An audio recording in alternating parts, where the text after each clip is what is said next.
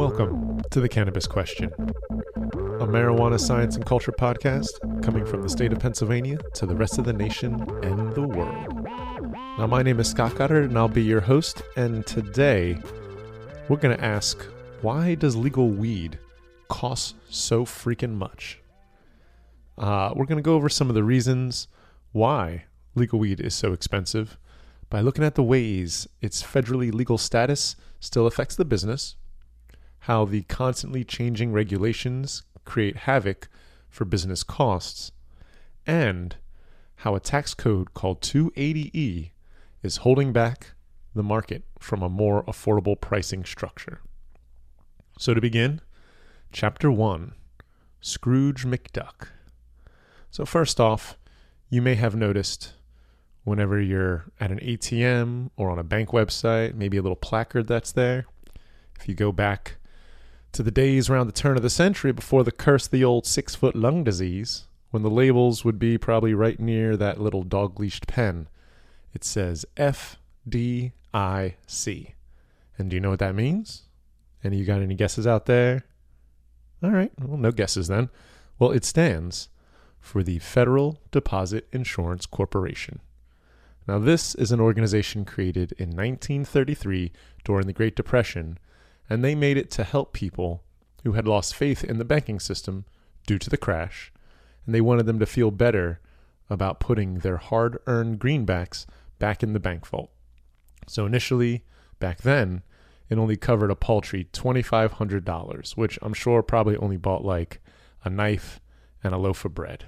But in the modern era, we see that it covers around $250,000 per category owner, something or other. Now, because weed is still federally illegal, if you didn't know, the FDIC doesn't really feel like insuring any of the dollar bills that come from the weed game because they would consider that cash too unstable to keep on their books. And really, if the Fed at any point just decided to reverse its wheels and say weed is no longer legal in any capacity, even at a state level, for some reason they just remove the state's rights, well, if the FDIC was covering any cash, they would really be in a shitty spot. So, like anyone else, they're minimizing risk, and they refuse to let weed money go into traditional banks. And this is one of the first big hurdles in the cannabis industry. So trying to figure out exactly how to keep the money right. Now, at least in PA, it is pretty much a cash-dominated industry. I think there's this thing called CanPay or Canapay that you may see come up, and it's really attempts being made at payments being anything other than cash. You know, they can't really be credit cards to start, but I think, it's going to be like a PayPal, Venmo for weed kind of thing. And I'm sure anybody who figures it out, they'll make $1 billion tomorrow. Now, there are companies that act as go-betweens, and this is more so for the weed companies themselves, because if you think, I just made a big amount of millions of dollars a year, and that's got to go somewhere, right? It's got to physically get to a place. There's companies that sort of act like, I guess, like half banks, if you will, and they will hold your weed money at a cost. And that cost means for every X amount of dollars you make, you now have to spend X amount of dollars to have somebody forklift your money around in a warehouse like it's an Indiana Jones ending to a beautiful movie. So, unfortunately, because of the FDIC, we have one big increase in costs. Every dollar you make might cost you another dollar just to keep it together. And that brings us to Chapter 2, Passing the Test. So, here in Pennsylvania, we only have a medical market, but we're all hoping pretty much by 2022 to see our rec market come through. But even in places that do have a rec market, there is a large consideration of costs associated for testing, labeling, and packaging. Now, here's a bit of an example of exactly what I'm talking about. So let's say your buddy, right? Everybody's got a buddy.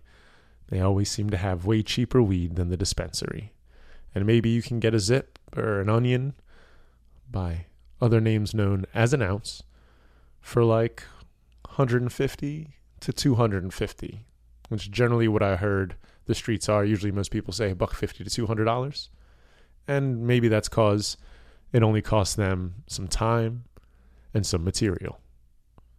You know, as far as time, it was only a matter of bagging up the big weight into small weight and breaking it down as the middleman. So in that situation, the main costs are associated with the risks of storage and handling, right? Your basic illegal game, and of course the product cost itself. Assumably you buy it in bulk and you sell it for a small profit, or if you're lucky enough to have a little home grow, maybe you grow at home and just sell your excess cannabis for almost pure profit. Although we all know growing takes some time. It isn't a freebie altogether. You know, those lights can run quite a bit of money from what I can see.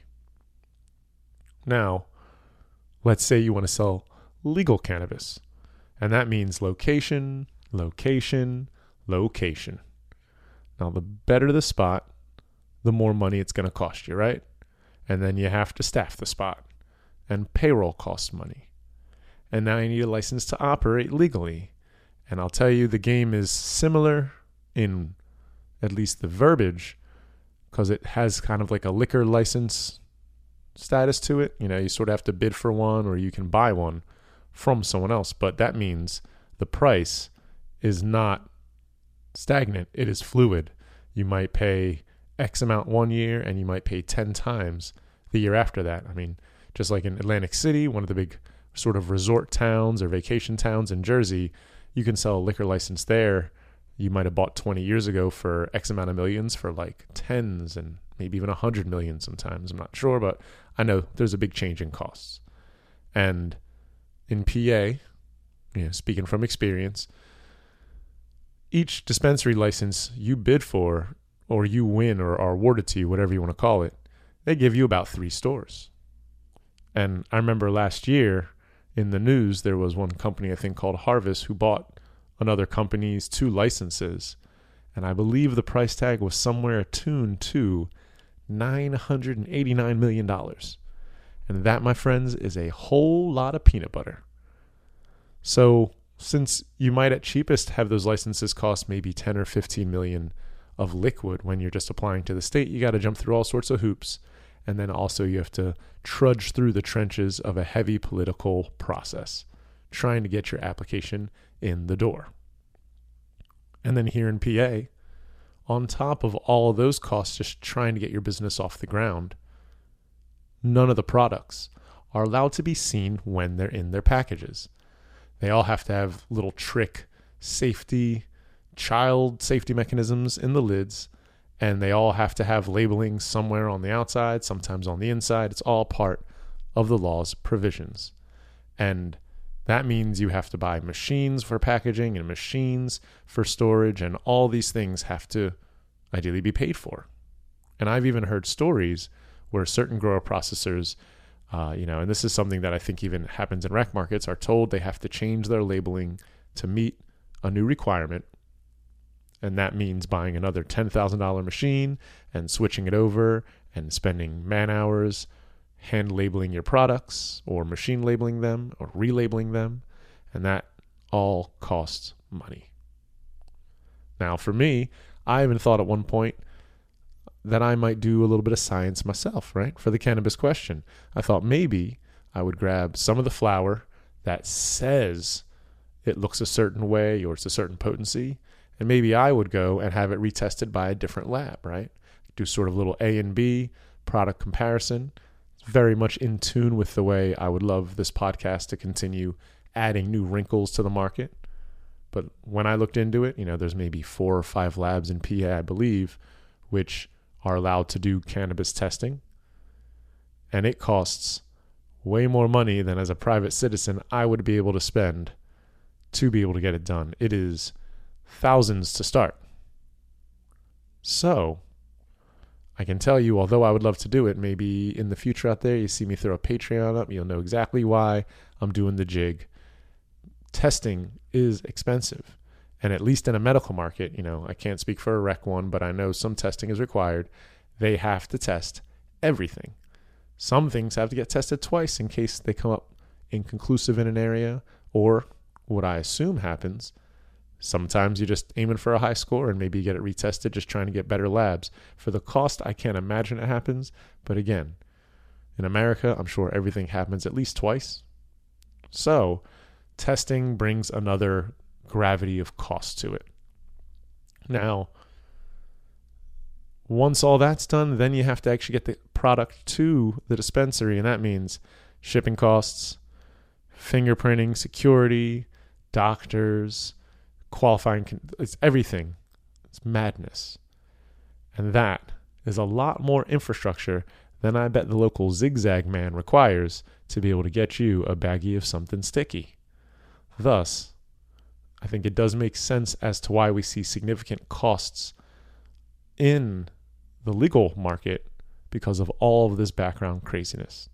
Now, you have heard stories, I've heard stories, maybe you're lucky enough to be in a state where the stories are true, where rec markets do seem to have a reduction in their pricing. And I've heard out Colorado way that the market is potentially right now so saturated with cannabis that they can't get rid of it quick enough.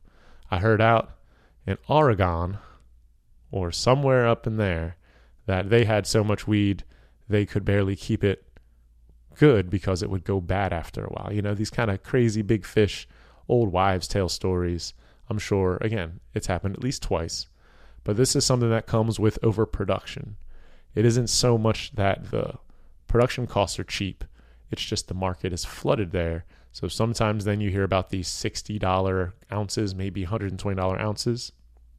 I'll tell you, if you want to know a little bit more about that, go back just a couple episodes. I did one with a gentleman, Ryan, who had been out in Colorado selling cannabis legally for a couple years, and he runs down a little bit of the differences in what you've been told versus what is. So check that out if you want to know more on that. But at the very least, when you're paying only $100 an ounce, from what I'm told, it's closer to like Reggie weed, you know, the regular stuff, the basic, it just doesn't have seeds. Which again isn't bad. I'm not trying to talk shit. It just happens, you know, you get what you pay for. So, maybe to some of you out there, that just sounds like an excuse, right? You want what you want. And the logistic costs may not impress you because we all want cheaper ganja. So, that takes us to Chapter 3. Ronald Reagan and Tax Code 280E. Now, what exactly are we talking about here? So, Tax Code 280E was almost the name of the episode. It has so much of a pivotal role in exactly what's going on.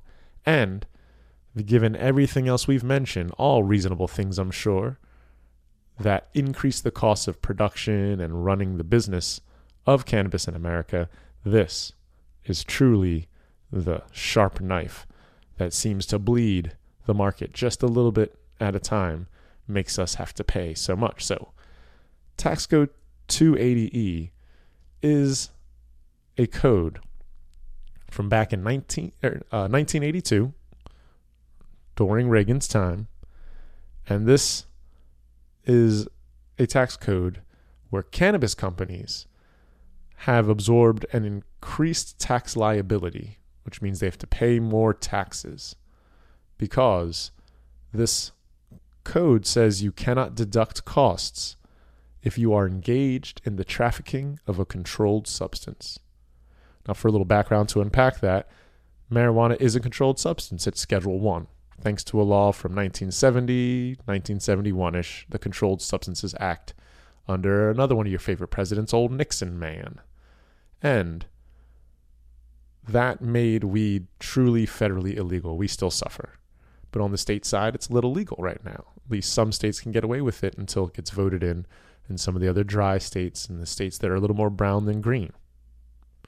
And this tax code piggybacks on that by saying if you are on that list of controlled substances, Scheduled 1, Schedule 2 I'm pretty sure as well, that you cannot deduct any costs because you are engaged in trafficking something that's illegal, a controlled substance. So here's the exact legalese, just to put it out there so that we're all on the same page. So it reads as follows: no deduction or credit shall be allowed for any amount paid or incurred during the taxable year in carrying on any trade or business if such trade or business consists of trafficking in controlled substances, BAM, Schedule 1 and Schedule 2 of the Controlled Substances Act, which is prohibited by federal law or the law of any state in which such a trade or business is conducted. So they're saying is you can't deduct or credit any amount in a year for a business trafficking controlled substances prohibited by federal law or state law, which means in the states we're in, they've already changed the law, but if the Fed doesn't change it, we still have to pay federal tax. And this is interesting because if you think of it, they're forcing you to pay federal tax on something which is federally illegal. They're taxing an illegal substance and making you pay on it. It's kind of a little bit of a weird tickle in the brain it gives me when I think about that. But the big question you have to ask is, back in 1982, why would they put this law in the books? The Controlled Substances Act was back in 70, 71. So, here we are like a decade later, and then randomly they put this other law. And this is well before any weed was legal, right? Cali hadn't come online yet. Nobody was quite at the point for years. I mean, in the 80s, it was all about AIDS and the DARE program. So they were telling you, this is a brain on drugs, don't do dope, crack in DC in the 80s. That was a big deal. So it's interesting this law comes into play. So here's a little background on exactly what was going on. In 81, a tax court allowed an illegal business to recover the costs of the controlled substances, which in this case were amphetamines, cocaine, and marijuana, which were obtained on consignment, and also to claim certain business deductions.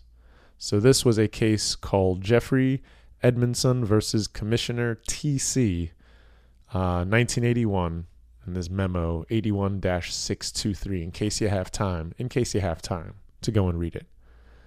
So this was really talking about, in 81, there was a guy who was selling a bunch of dope, right? As they say, a bunch of dope back in 81. And he was picked up by the law dogs, and they charged him with a certain amount of crime. And he was able to reduce the amount of crimes in which they were at least charging him with, because he was able to deduct some of the volumes of finances that were part of his, charges, because they were things like the rent he paid on his apartment, which he also considered his sole place of business, the cost of his scale, packaging expenses, telephone calls, automobile expenses. He tried to write off the business of his illegal game as business costs. And technically, federally, that is a right that most businesses enjoy. So, after this very clever man was able to figure out this loophole, Congress enacted 280E, which related to the deductions other than the cost of the controlled substances itself. So it said that you could not write that stuff off pretty much. And thus, when we fast forward to the modern day, let's say you're a business, right? You and your buddy, you want to sell some legal weed. A pound comes in the door. They don't tax the cost of goods sold, what they call the COGS, for any of you calculator finance boys out there.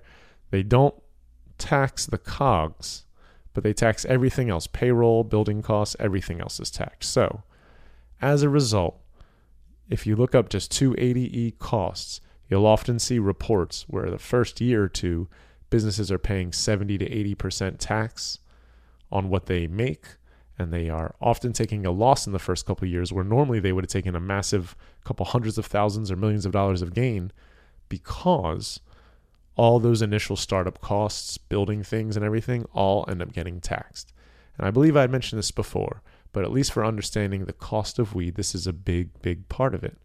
Not only is it because of all these other things with logistics and just adding in normal things, You cook at home, it costs you one amount. You want to cook in a restaurant, it's going to cost you a hell of a lot more for the same dish to cook. Plateware and all the chefs and everything, and the DOH on top of that. But when you think why is our legal weed so expensive?